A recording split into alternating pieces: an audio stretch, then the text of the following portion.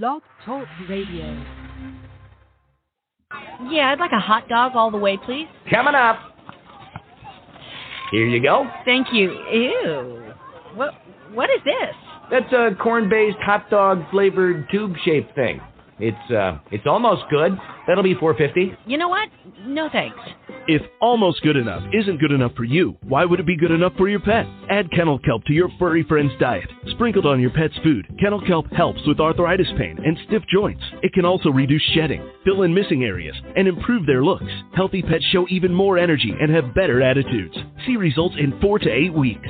The good news is, kennel kelp isn't just for pets. It's good for you, too. Sprinkle it on your cereal, or use it instead of table salt when seasoning your food. Kennel kelp is the holistic care solution for pets and their people. Safe for dogs, cats, birds, cows, chickens, reptiles, almost anything that walks, flies, or slithers. It's a holistic health solution for humans, too. To learn about their many products, visit kennelkelp.com. Get Kennel Kelp for a happier, healthier life. Well, hello there, everyone, and welcome back to another edition of the DH Sales Kennel Kelp Holistic Healing Hour. The host and moderator, me, Grandpa Bill. Welcome, one and all. Some of you via invitation, where applicable. My two church mice, Peter and Paul, always. Ubiquitous audience, one and all. Thank you for continuing to pay it forward. We do grow exponentially with your help, and we are doing that. Thank you so much. Today, we're recording at the radio show on the Blog Talk Radio platform, and then upon completion, upon release, we're blessed that we will mitigate it out and are able to do so on almost any platform where you would hear any other audio version of the show. So one more quick update we've done, and Byron will correct me in a moment.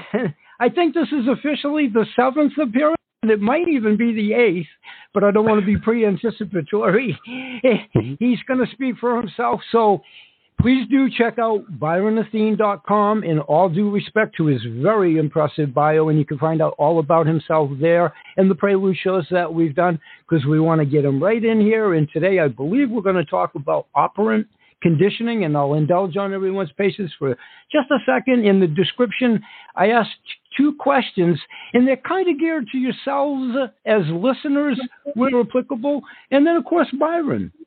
As you know, a civilian when he isn't wearing his psychotherapy hat, if you will, and when he is. So, of course, you guys and gals can read for yourself, but quickly they are: what personal experiences have you had with operant conditioning, what we're about to talk about, either in your own life or observing others?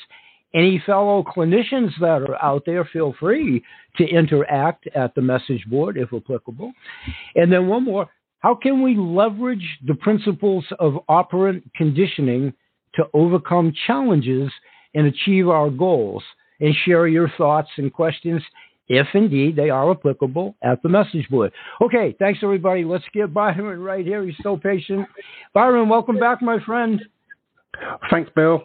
It's really, really, really nice to be here in this, 7th. I think this is my 7th. Okay, thank you. Thank you. You know how you always have to keep me on board, so somebody's got to do it. It's a tough job, but somebody's got to do it. Thank you. So please take it right away. And as far as I understand, we're going to start out with operant conditioning. And everybody, real quickly, before Byron gets started again, one more old man thought while I get it in there. We always exchange suggested questions and what have you. I want Byron to cut right to it, and he always gets to where he wants with the said questions, and we will have a Q&A. But we're going to let Byron take it away. Go ahead, Byron. Thanks. Okay, right. So I think maybe I should explain what operant conditioning Please is. do. Please do. Yeah, so it's the alternative to classical conditioning. Classical conditioning was developed by someone called Ivan Pavlov.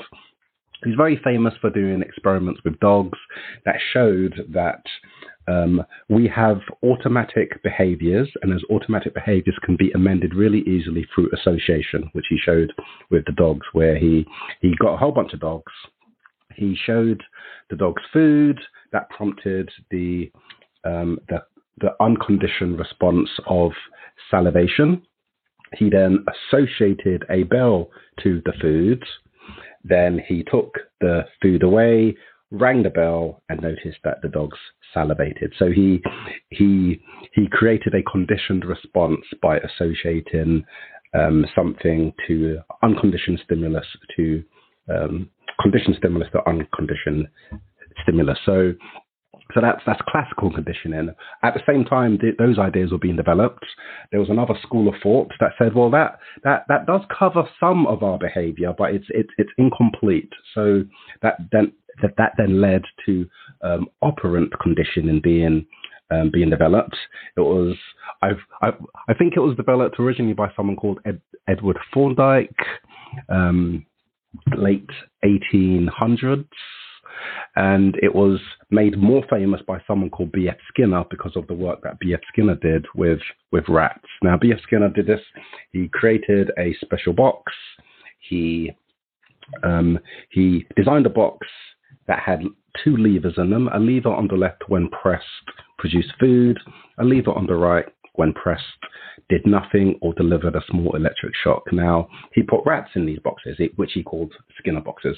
He put rats in these boxes, and he noticed that every rat that he put in these boxes, as soon as they realized that the left lever produced food and the right did nothing or delivered a small shock, they only pressed the left lever.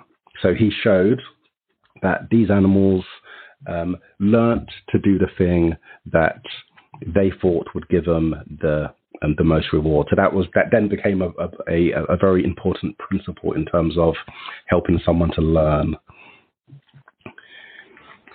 So yeah, I think classical conditioning and operant conditioning are two things that can explain most of human behavior.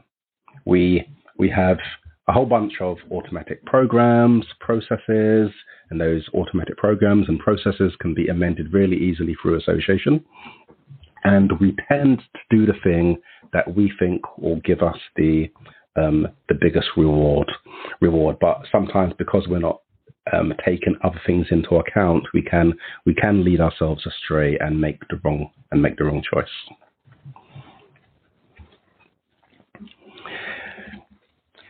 So shall I?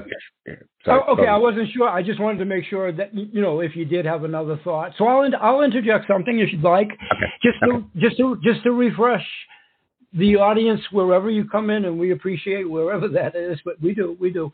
But where we've done so many of these quickly, archivally, and Byron would have to correct me. I think it might have been a couple of shows ago, but we did indeed talk a little bit about Pavlov's dogs in the box and a little bit about B.F. Skinner. So hopefully, I guess my point on that is we are trying to paint a puzzle, if you will, the pieces snapping together. So continue, Byron. I broke your train of thought there a little bit. Continue. Yeah, no, that's right.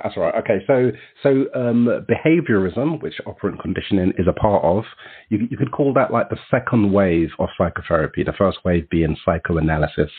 So psychoanalysis emerged, and that was developed by Freud around like 1890 or so, I think. And Freud believed that psychoanalysis was the answer. You can resolve any issue just by talking about it, free association, making interpretations. Then the behaviorist said, "Oh, actually, well, no, you can't explain all behavior because there's like automatic responses that can be amended either by you or by someone else, and that's what gave rise to the behaviorism. So behaviorism is the second wave of psychotherapy. The third wave is cognitive behavior therapy or rational emotive behavior therapy. And I think that's about it, pretty much. I mean, I think most of the other types of therapy will lend themselves to one of those three foundations, pretty much. And Byron, within your own practice, do you, I guess, you know what I mean when I say, do you favor one train of thought more than the other, or? No, well, not really. I think they all can be used to create a more comprehensive and accurate picture. So my approach, emotion-focused brief therapy, is made up of philosophy, neuroscience, 5 existing approaches, and 3 of those approaches are psychoanalysis or psychodynamic, which is now known as behaviorism, and rational emotive behavior therapy.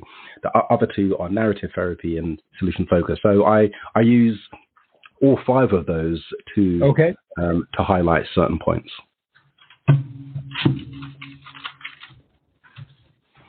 And I'm sorry, but anytime, you know that, I just wait for yourself when, I'll interject at any time. I just want to make sure I'm giving you time to go ahead and, and then we can do the Q&A. But if you're ready, sure. if you're ready for that, just say when you're ready. So either continue or. Yeah, I'm ready. Okay.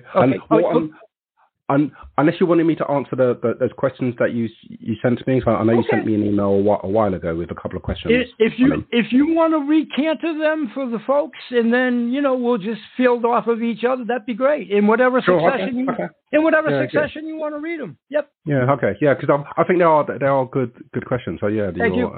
Your readers might benefit from hearing them. Okay. So the first question was, what are some criticisms of Skinner's operant conditioning model, and how do you respond to them? Now, I think I said, well, it's not really Skinner's operant conditioning model, because he modeled a lot of his work on someone called Edward Thorndike. So so it's more Thorndike's operant conditioning model, and the criticism of operant conditioning can be applied to the other kind of conditioning. It's just an incomplete picture of behavior, because we don't just learn to do the things that we think will give us the greatest reward, because sometimes there's a completely subconscious process of association, and that's what anxiety is. Anxiety is you experience a fearful or risky situation, and you associated something to it, and so you don't have to be in that scary situation anymore for the fear response to be prompted. You can just experience the thing that was associated to it. So that's classical conditioning. And operant conditioning is when you do something that has a pleasurable effect. That means you'll try to do that thing again, pretty much. Yeah. So can Skinnerian principles be applied effectively in promoting mental health, and emotional well-being? Yet, like I said, as long as it's used with other approaches, yes, because it's an incomplete picture to what drives our behaviour. The 5 approaches that I use, and they all refer to different aspects of our behavior. So psychoanalysis refers to the fact that our past impacts our present. Behaviorism refers to the conditioning the different types of conditioning that we experience throughout our lives. Rational emotive behavior therapy highlights the impact that our thoughts have on our experience. Narrative therapy helps us acknowledge that our reality is a product of the stories that we tell ourselves that try to make sense of an objective reality that we're never going to truly know. And solution focus helps us to acknowledge that we're more likely to get what we want if we think about what we want rather than thinking about what we don't want. Okay. Are there any ethical boundaries to consider when using reinforcement-based techniques, particularly in areas like parenting and marketing? Definitely ethical boundaries to consider. So I described something called the Valhalla effect. So, the Valhalla effect. I love that. The Valhalla being crazy. I love that analogy. Continue. Yeah. Oh, yeah. I think this really drives home the point of just how unethical operant conditioning can be. Okay. So, all right. So you can motivate someone to do something that you want to do, because you can say that they are going to be rewarded, but the chances are you could just be lying to them. So, but because they believe the lie, they act in a way that you want them to. So I called it the Valhalla effect, because Norse warriors were told that if they fought bravely, or more specifically, if they died on the battlefield, they would not only go to heaven, they would go to heaven, and they would have access to a special VIP area that was created just for them. So what better way? So go on. A quick off-color joke, and it's not off-color. It wasn't the faction that was going to get 75 virgins. I'm sorry, it's just a joke. Continue. Continue. It's a joke, folks. It's a joke. Continue, Byron. Continue. Okay. So the ethical way to use reinforcement in terms of encouraging someone to learn behavior is to tell them to tell them to do something because it's true and it will benefit them. The unethical way is to encourage people to do something false because it will benefit you. I think that's a clear distinction can be made in terms of ethics, bearing that in mind. Okay, so how can we integrate Skinner's insights, Skinner Thorndike's insights with other psychological perspectives to create a holistic understanding of human behavior? Like I said, integrate them all. Yep. All of them have their place. All of them can explain different aspects of our experience. It's the same with general philosophy. I guess you could say at one point general philosophy could be split up into rationality and empiricism. Empiricism is the idea that you can only know something through direct experience. Rationality proposed that you can only know something through reasoning and logic. And there are quite a few famous philosophers who held fast to one or the other of those approaches, when I think it makes more sense to merge the two, because it's true that you can learn something through experience, but you could also reason something too. So it's the same with these psychological approaches or these different ways of therapy, I think. Okay, so the final one was what resources would you recommend for listeners who want to learn more about behaviorism? So yeah, just do a Google search, do a general search for B.F. Skinner, Ivan Pavlov, Edward Thorndike, James Watson is another early operant conditioning proponent.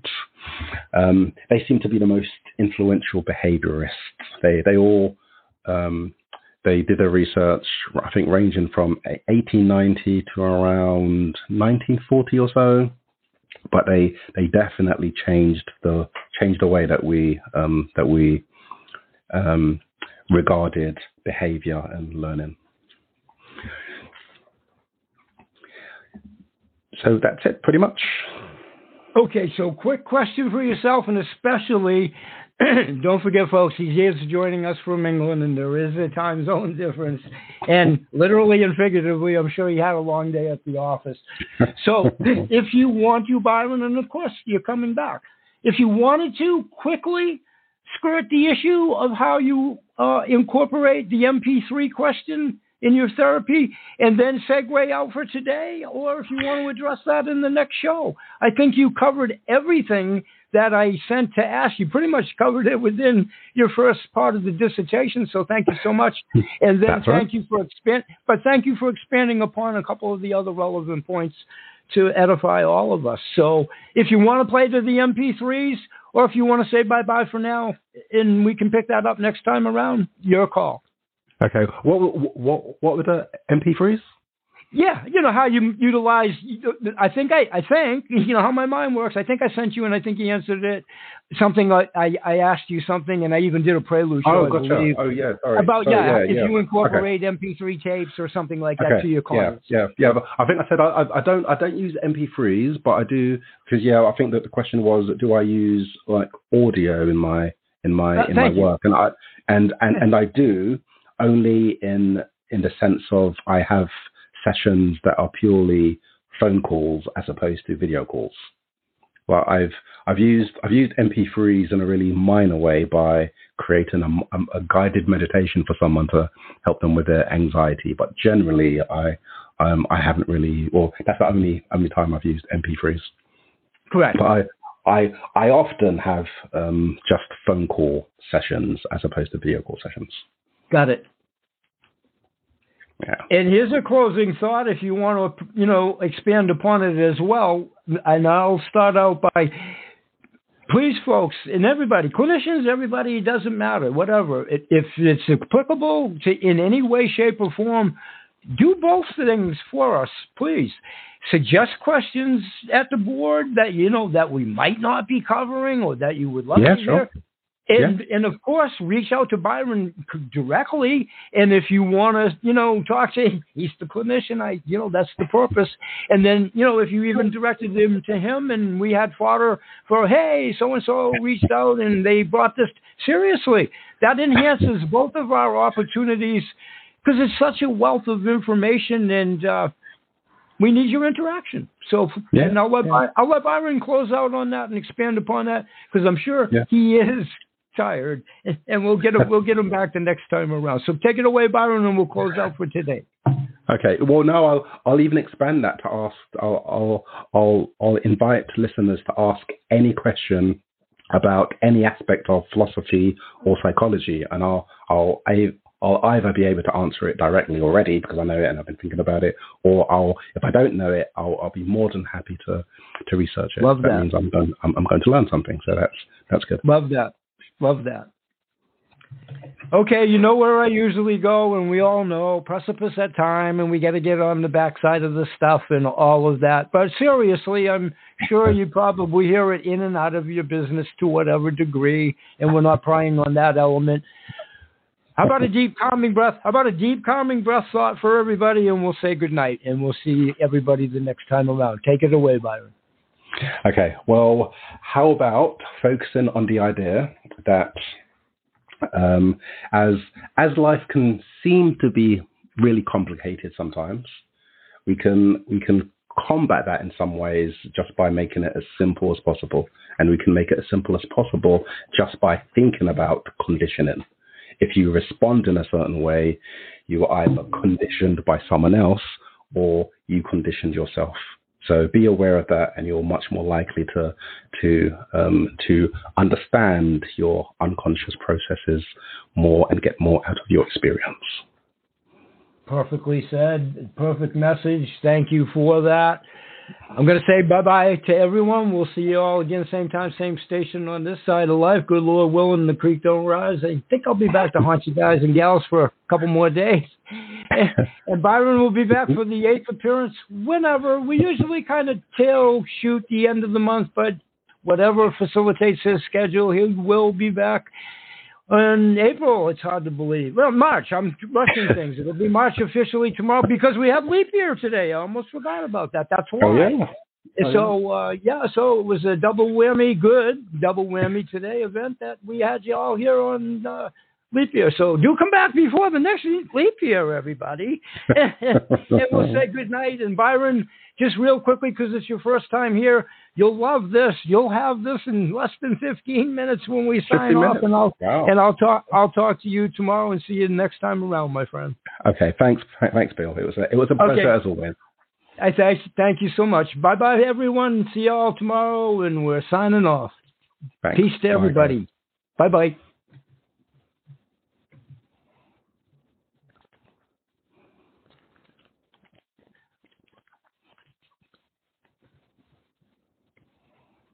It is Ryan here, and I have a question for you. What do you do when you win? Like, are you a fist pumper, a woohooer, a hand clapper, a high fiver? I kind of like the high five, but if you want to hone in on those winning moves, check out Chumba Casino. At ChumbaCasino.com, choose from hundreds of social casino-style games for your chance to redeem serious cash prizes. There are new game releases weekly, plus free daily bonuses. So don't wait. Start having the most fun ever at ChumbaCasino.com. No purchase necessary. VGW. Void where prohibited by law. See terms and conditions. 18+.